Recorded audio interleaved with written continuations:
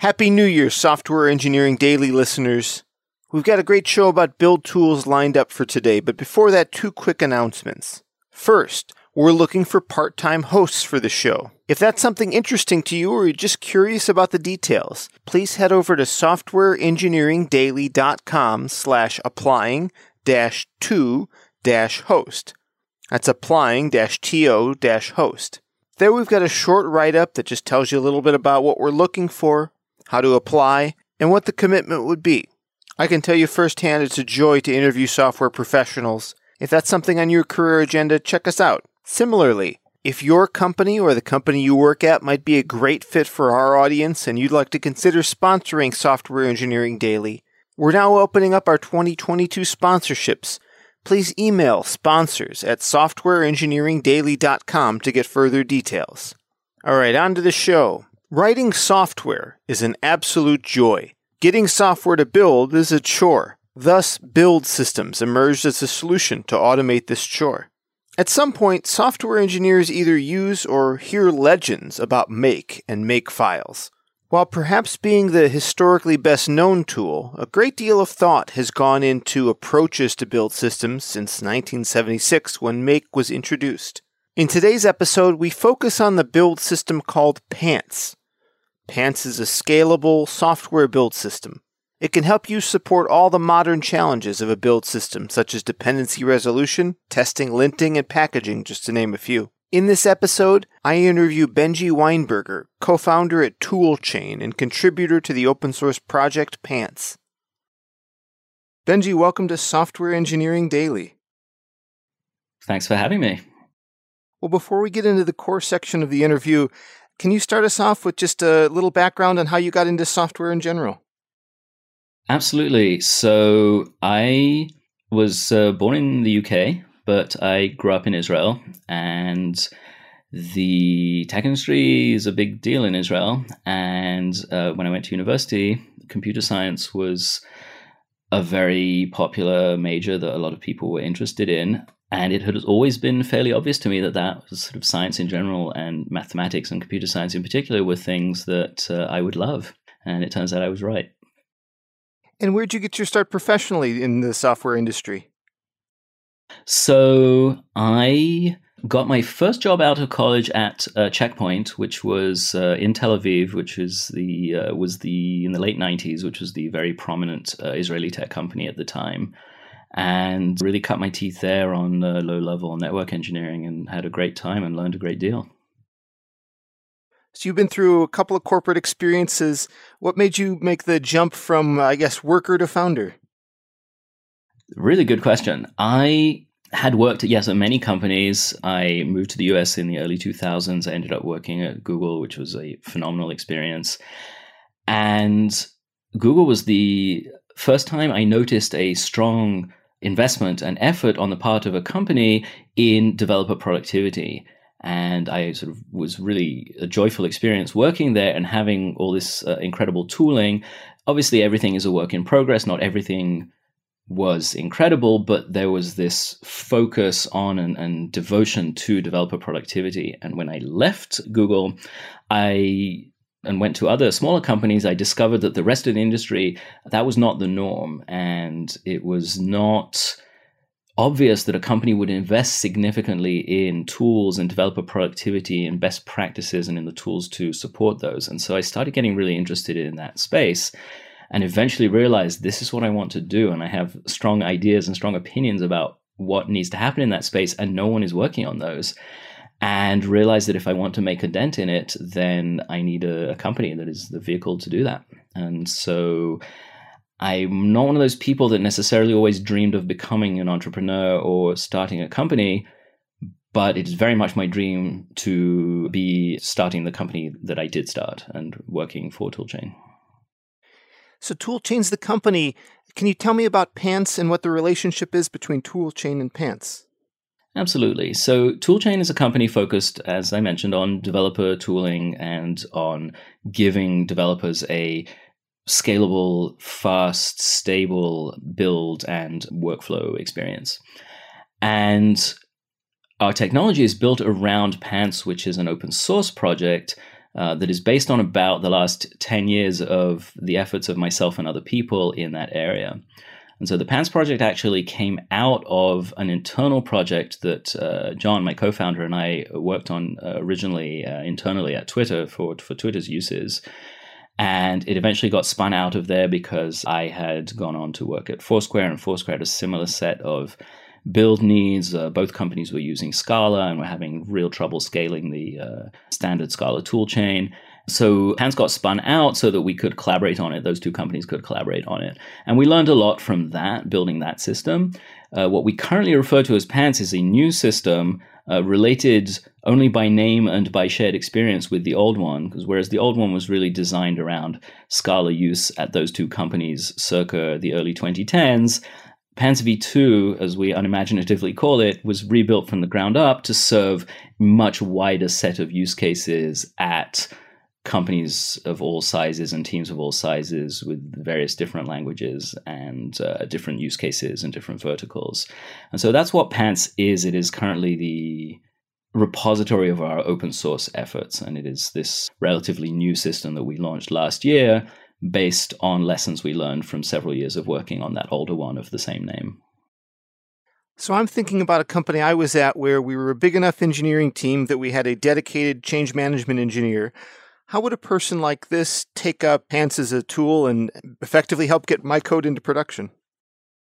So it's very common that, when we talk to companies that are using Pants or looking to adopt it and helping them adopt it, we're talking to one person. Behind that person, there may be tens or hundreds of engineers that person is supporting. And so you ask the right question in terms of that dedicated engineer is usually the person doing all the work on behalf of their coworkers. And so the first thing you would typically do is look at the documentation. We have a very detailed documentation site at pantsbuild.org, which contains a lot of getting started guides and explanations of how you use the system.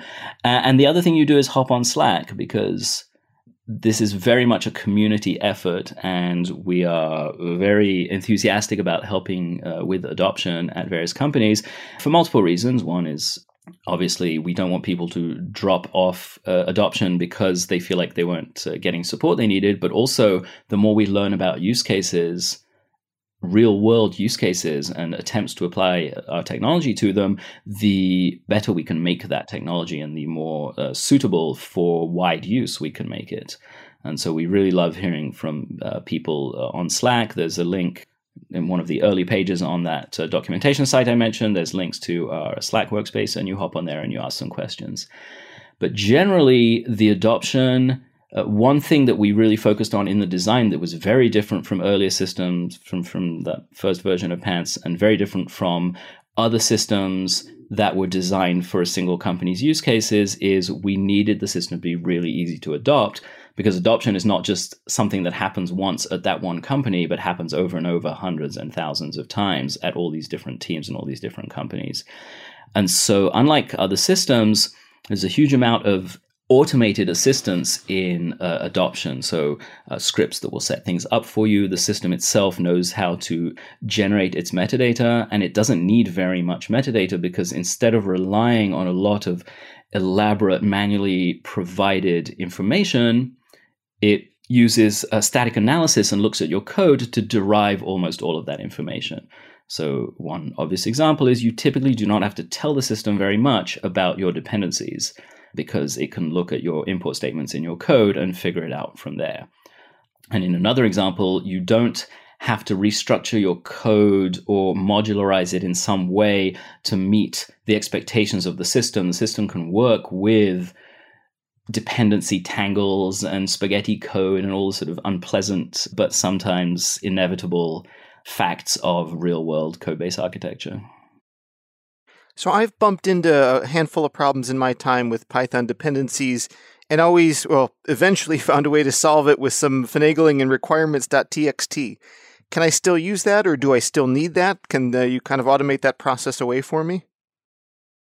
So we try to work with existing tooling and existing configuration as much as possible. So if you have a requirements.txt, we will use it. But One thing Pants does, because it has this it does static analysis and has this intimate knowledge of your dependencies, is that it can figure out what the necessary set of dependencies for a given operation is.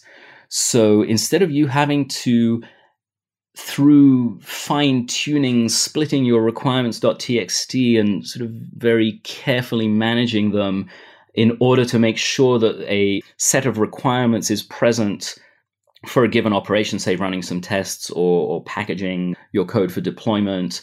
So instead of having to do that manually, the system does it for you. So your requirements.txt can now function as just a piece of metadata that says, here's a bunch of external requirements that my code may depend on. And Pants will, at runtime, pluck out from that set just the set that you truly need for this operation. So it does a lot of that untangling for you. Gotcha. The last time I had to set up a bigger size Python project was before I'd learned about Pants, and at the time I was able to find somebody had a nice boilerplate somewhere on GitHub that I cloned, and it was a somewhat opinionated way of doing all the linting and testing and that sort of stuff. And I realized that Pants that's only a subset of the features, but for someone who knows that boilerplate experience, what's a similar onboarding to get a project stood up? So are you talking about a new project, or you have some existing code that you want to adopt Pants into? Well, both are interesting cases. Let's do what I presume is the easier one first, the Greenfield project. So with the Greenfield project, typically you can structure it however you want. Pants is very agnostic to how you lay out your code. For example, we prefer to have unit tests live alongside the code that they test. So foo.py is tested by foo_test.py in the same directory. Now, many tools don't support that because they would just naturally bundle those tests in with your production code. They couldn't tell the difference. But Pants is smart about knowing, well, this is a test. It's not part of your production code. So we support that layout, but other people like to have parallel trees of sort of production code and then a parallel tree containing test code, and it supports that as well. I'd say the initial setup of Pants in a Greenfield project, or even for that matter in an existing project, is the one thing you do have to tell Pants about is what your source roots are. When source roots is the term we use for the points in your code base that represent the roots of the package hierarchy. So for many smaller Python code bases, that is actually just the root of the repository, right? So your import paths start from the root of the repository. But if in larger repos, you might have your Python code under src/Python. So you'd have to configure the system to say, well, these are my source roots. In general, there are some sensible defaults there. So actually, the examples I mentioned are all covered by the default. So if your code lives under source Python or source Py or is directly in the root, we will handle those cases. But if you have something unusual that's your preference, if your test lives somewhere else, you might have to add some configuration there. And that's really the only main thing. You might have to say which versions of Python you want to use. So you can constrain. Sort of Pants will go out to your system, find all the Pythons, and pick one that matches the constraints in your configuration. So you might want to say, my repo is, just don't try on running this on anything other than Python 3.7 or Python 3.7 and Python 3.8 or whatever your choices are. Beyond that, you run Pants itself. There's a script that you run one time that creates you create an empty config file, and then you run some stuff that adds some basic configuration. You check that into your repo. And then you run a Pants goal. So commands in Pants are called goals. So something like Pants test or Pants lint, those are called goals. And we have one called Taylor, which is the only Pants-related pun we have allowed ourselves in the code base.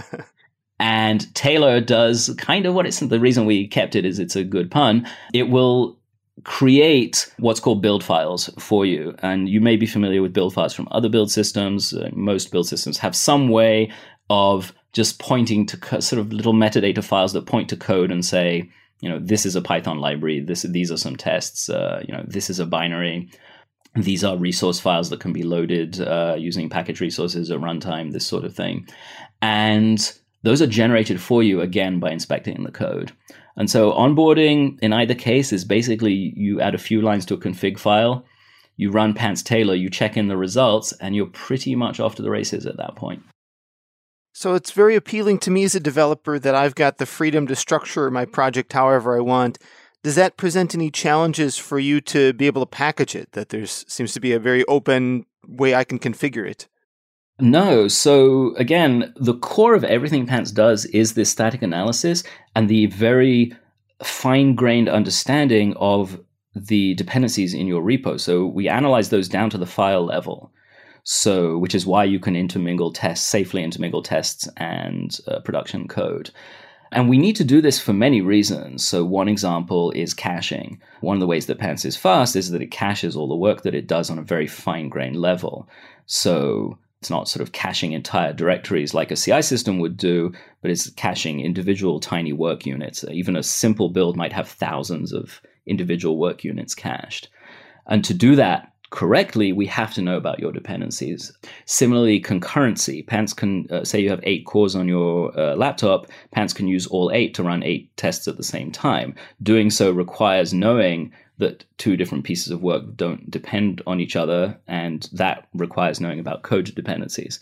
So once we have all this fine-grained knowledge of your dependencies, then figuring out what needs to be packaged in order to run a binary. So Pants will detect that some file that contains, for example, the if name equals main stanza, that looks like an entry point in Python. So it will create what we call a binary target for that. And it can analyze all the dependencies of that thing. And it will, when you request to package it, it will package just those dependencies.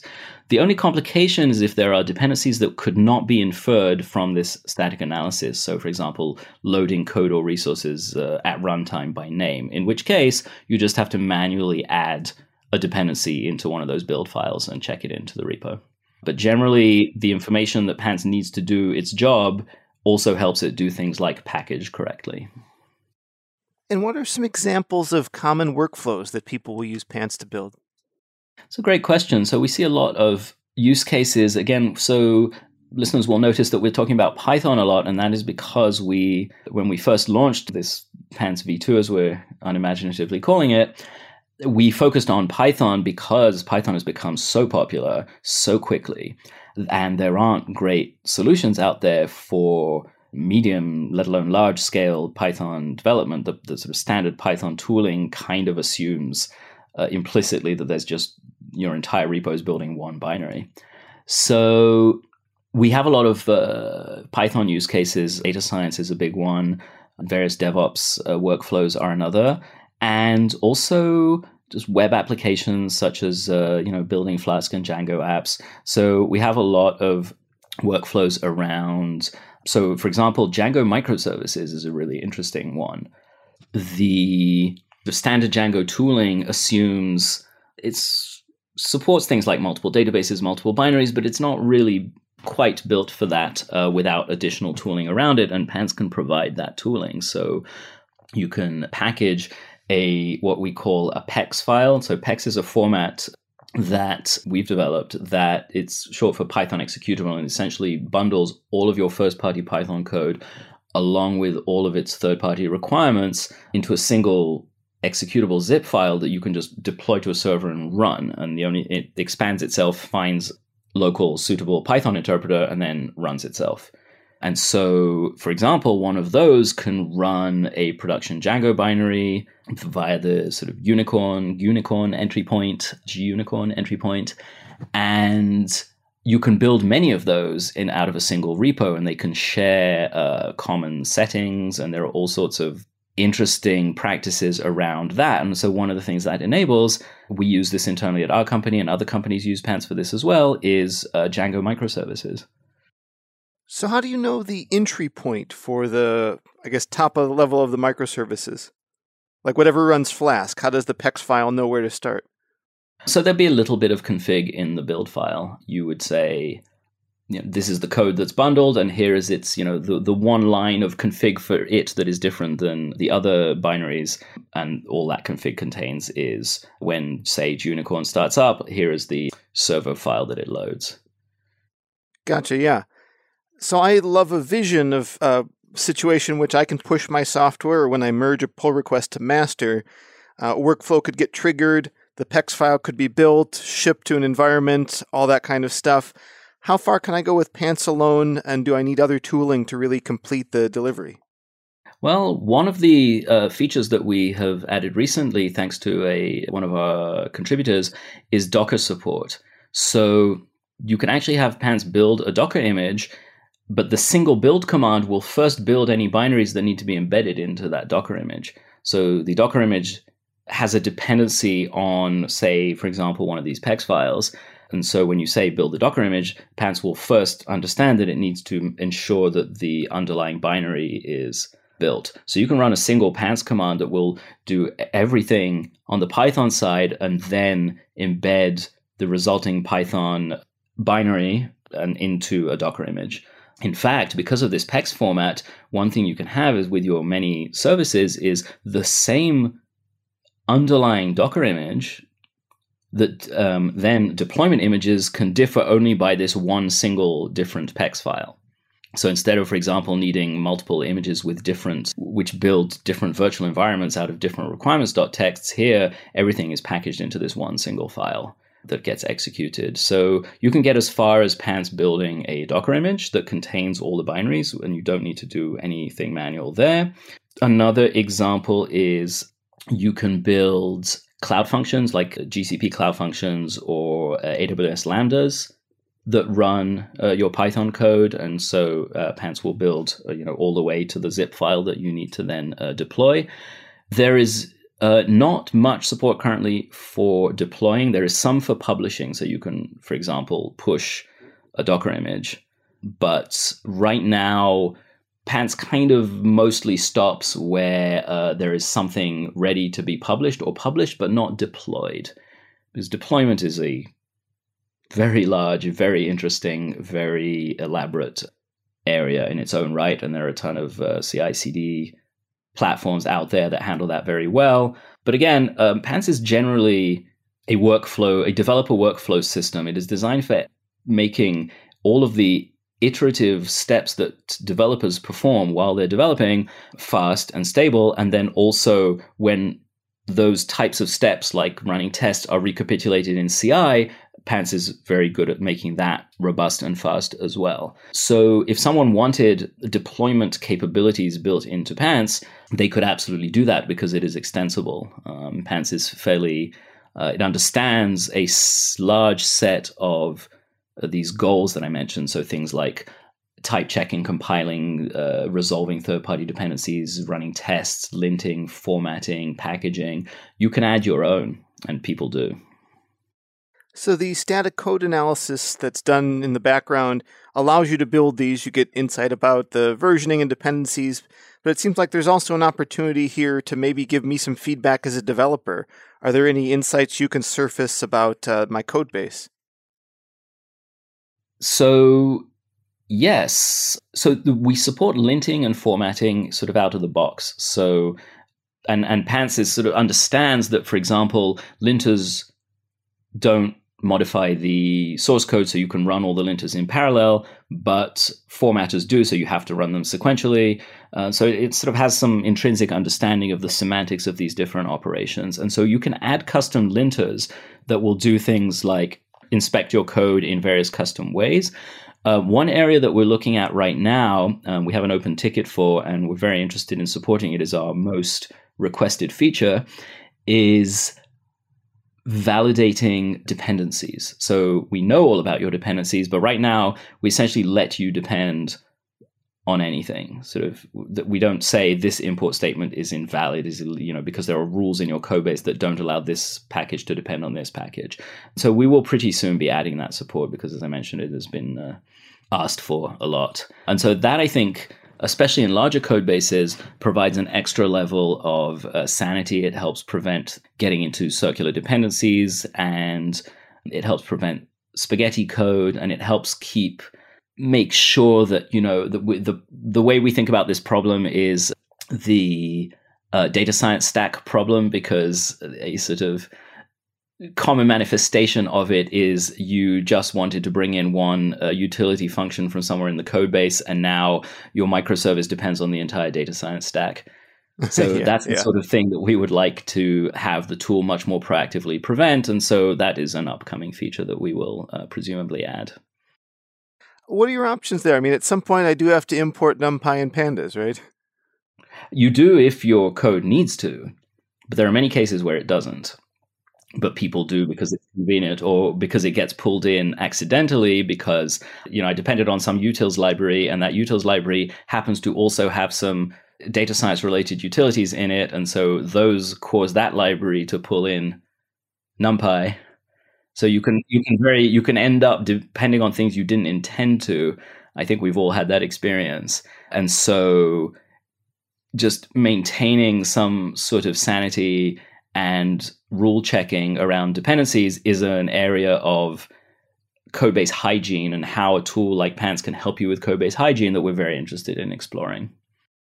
Interesting. Yeah, I mean, unlike a language like Go, which is strict about it, I've seen one of the sloppiest behavior of Python engineers who work for me is just massive copy and paste of everything they've ever had to import at the top of a notebook or a file. So being able to wrap that up, I think maybe the reason people are sloppy like that is it's not always apparent what the problem is, at least until later on in the development cycle. Could you highlight some of the reasons we don't want to continue practice like that? Well, there are kind of the hard problems around codebase architecture and codebase management are reasoning about changes and reasoning about dependencies. And where those two get really hard is the combination of the two of them. So how changes flow through your dependencies is the hardest problem. It is the thing that is the hardest problem to do manually. It is the hardest problem to do automatically. And it is what makes code bases brittle and hard to update because, the greater the surface area of your code, the harder it is to change it and to reason about how your changes affect the consumers of your code. So keeping the surface area small for a given amount of volume, if you'll allow me this geometric analogy, is really, really important for growing the code base and continuing to be able to work in it in an effective way. The sort of allowing incidental dependencies, those become part of the surface area of your code, and then you have to reason about how those are affecting the consumers of your code for the until the end of time. And so keeping your code as tight as possible really helps with scaling it and still being able to work effectively and rapidly in that code base. Do you have any access to some sort of metrics or statistics about developer productivity? I know I've spent a lot of time waiting for things to install and stuff like that, where, I'm sure the caching might have saved me many hours of work hours, right? Is there any way you can get some sort of grasp on like a percentage improvement or something like that that's quantifiable about the benefits of adoption? Yes. So we've talked a lot about Pants and the open source system. Toolchain also offers SaaS products that greatly enhance the effectiveness of Pants.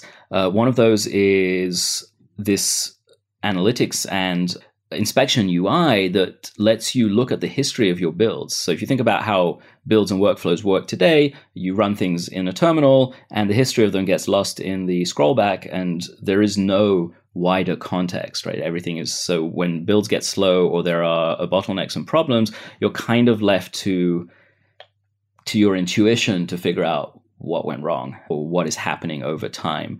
With our UI that we're calling BuildSense, you can see the entire history, not just of your own builds, but of your organization's builds, and that includes both desktop builds and CI builds. And so in this UI, you can compare in very fine detail performance of builds over time. So you can look at it and see where things are getting slower, where bottlenecks are, where things are breaking. If a particular test is failing inconsistently, you can see context in sort of where it fails and where it succeeds. And now we still have a lot of work to do on this, of course. There's a huge amount of interesting work to be done in automatically surfacing a lot of this stuff. But I think we have been interacting with our build systems on the command line since Make, right? Which was from the 70s. We haven't fundamentally changed that paradigm. But we have browsers now, right? We have, these brilliant viewports into data that allow us to view his sort of time series data in a structured and sensible way. And since builds are so complex, as I mentioned, even simple ones might have thousands of steps in them. Having a structured UI that can show you sort of surface useful information, I think is really a game changer and is really, really helpful in finding the problems with your builds and problems in your code base. When I think about companies I've worked at or consulted for, it's the format is something like this would end up being run by like a DevOps group. Maybe the developers would be looking at it to get some insight about the code, but it'd be more of a build team at a larger company. Is that a common model, or do you see other structures and ways people utilize the tools? I think in the smaller companies, it's individual engineers. I think in the larger companies, it is this sort of build team or engineering effectiveness team. They have different names at different places. One of the things we want to do is to be that team for a large number of companies that don't want to or cannot invest in that area or as much as they should. I mean, if you are, some company that has some expertise in, whatever brilliant product that you're building, you should focus on that. And you should be able to have a really good build experience without having to invest too much of your own time and resources into it. We would like to help move companies away from having to constitute and put significant resources into creating their own teams with and those teams have to gain this expertise, and rather have it sort of shift left more onto the individual developers who are now empowered through tooling to achieve a much greater productivity gains on their own. Makes sense. So then there's the SaaS offering. Are there services and solutions that are at the enterprise level on top of that the toolchain offers? Yes. So I'd mentioned BuildSense, which is the UI component, but the other aspect is the remote caching and remote execution components, where, as I mentioned, Pants relies heavily on caching and concurrency to provide significant speed ups. And that makes sense because when you think about work, there's really two ways of speeding things up. There's doing less work and there's doing more work at the same time. And those are really the only two ways. And so caching means doing less work because it's already been done. And concurrency means do more work at the same time because it is not interdependent. Now, if you're running Pants on your laptop, as I mentioned, maybe you get 8-way concurrency, or on a CI machine, it may be only 2-way because very often CI machines are somewhat underpowered. And you have your local cache, which will make sure you don't repeat work that that has been done before on your machine. But with our SaaS product, you can wire your builds, both in CI and on a desktop, into a shared cache. And now you're in a situation where if work has been done before on any machine by any user, it can be shared. And so the benefits increase dramatically in terms of caching. And similarly, for remote execution, which is something we are still working on, it's not ready for use yet, instead of the sort of 2-way to 8-way concurrency that you might get on the cores on your machine, and even that is somewhat limited because there's still maybe contention on resources like the file system, you might get concurrency on many dozens, hundreds potentially of cores running in our build cloud. And so our SaaS product will take the caching and concurrency abilities of Pants, but really turbocharge them for much, much greater performance. We touched briefly on the serverless use case. I'd love to revisit it. I know that many people trying to deploy serverlessly will hit problems like the fact that it's such a bare bones environment, or that there's no file system, or even the fact that the zip file has to be under a certain limit.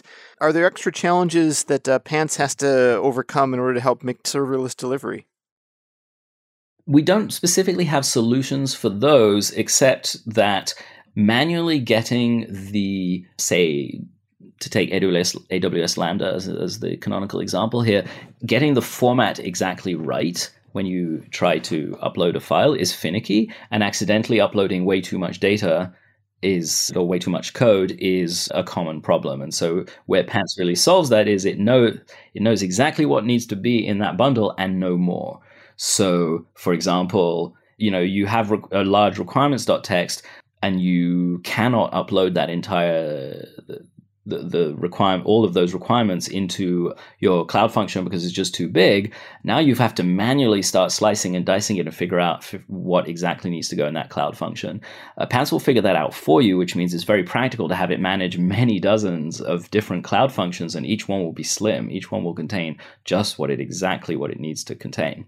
And you're guaranteed that it will all be in the right format, and the cloud function will run correctly the first time because you didn't have to manually sort of package something in exactly the right way.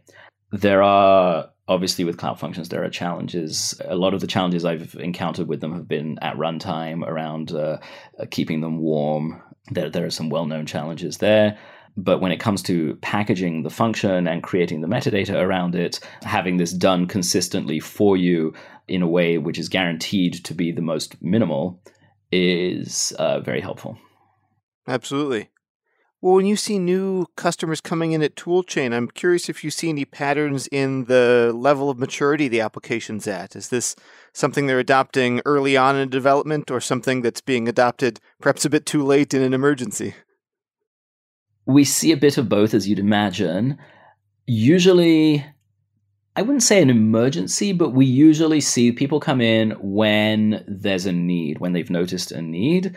And traditionally with build systems, that point has always been a bit too late, because at that point, your code base may not be amenable to some of these tools. And so one of the big design points we had when we built this second version of Pants was to make adoption relatively easy. And so we had to make it so that you could adopt even if your code base was a little gnarly because you hadn't been using a tool like this before.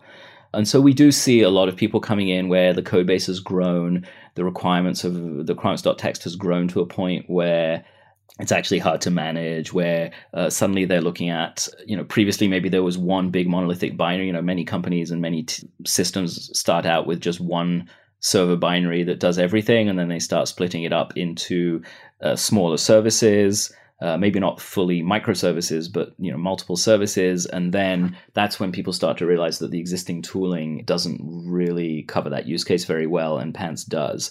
And so we see a lot of that, of like companies and teams who've gotten past the initial maybe first year or two of the code base, and now they're looking ahead to what should we be using for the next 5 years.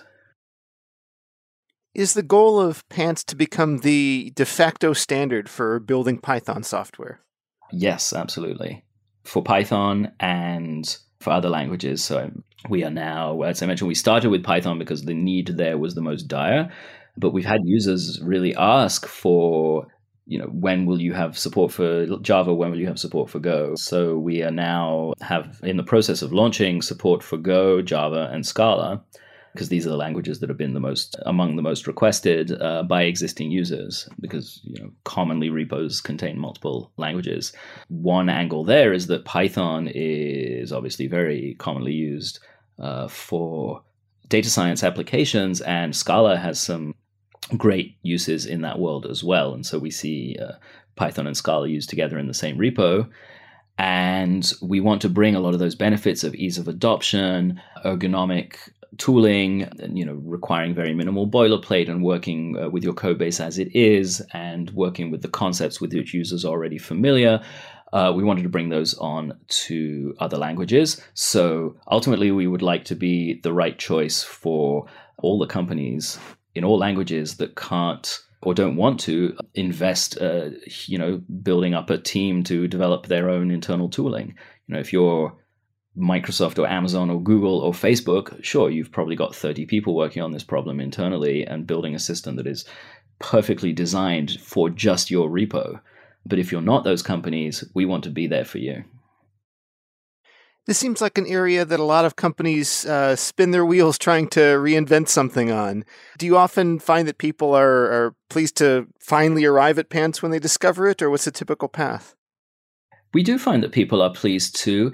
And one underappreciated aspect of that journey is even when you have custom needs and custom build steps, and we all, most companies of any appreciable size do, you still want to build them around a system that takes care of things like caching and concurrency for you. So Pants has this very robust plugin API. And when you write your custom workflow steps against that API, you get the benefits of caching and concurrency that just sort of fall out of the API. You don't have to do anything special to make that happen. The API just sort of takes care of the safety that those features require. And so even companies that are doing fairly sophisticated things on their own in using scripts come to realize that, it's better if we do this within a framework like Pants, where it's still a lot of custom logic, but the custom logic is embedding in this larger system. So we don't have to worry about where the inputs into that custom logic come from. We don't have to worry about where the outputs flow to. We don't have to worry about how do we speed this up through caching and concurrency. The system takes care of all of this for you. So we do see even people who then have to invest in building their own plugin saying, well, this is way better than having to write all of my logic, including all of that infrastructural side, from scratch. Makes sense. Where can listeners learn more about the project? So the best place to go is pantsbuild.org, pantsbuild.org. That's our documentation site. There's a lot of information there about what the system is, how you can use it, sort of how to get started. It also points to some very useful resources. Among those are a bunch of example repos, so some little toy repos that show, here's like a very basic Hello World Python example. Here's a very basic Django example. Here's a very basic Go example, things like that. And then also, perhaps most importantly, is there's links there to our Slack workspace, where we really love to hear from users. As I mentioned, people should not be shy about hopping on there and expressing interest, because we want to help people adopt where we can. And if for whatever reason we can't, or there are needs that Pants doesn't yet meet, we need to find out about them, because the purpose of the system, as I mentioned, is to, if you have a use case, then Pants wants to solve it. That I can't imagine a situation where we say, no, that's just not something we're interested in. If people have some substantial use case, then we want to help solve it, whether it's something we develop in core Pants ourselves, if it's something that we think many organizations would care about, or we guide you to, as I mentioned, building a plugin that is perhaps more sort of custom for your organization, but while letting the Pants framework take care of so much of the infrastructure part of that. And we've had cases where people have done that second thing and then ended up upstreaming it into core Pants because it turned out to be useful enough for that. So just to give one example, someone has been working on support for generating Sphinx documentation, and we're now inquiring with them about upstreaming that support, which is currently in their custom plugin, into core Pants, because it seems like that would be useful for many people. And so, where things are potentially generalizable, we're very open to upstreaming them into the main system. Very cool. Well, I look forward to following the project. Benjy, thanks again for coming on Software Engineering Daily. Thanks for having me. It's been wonderful.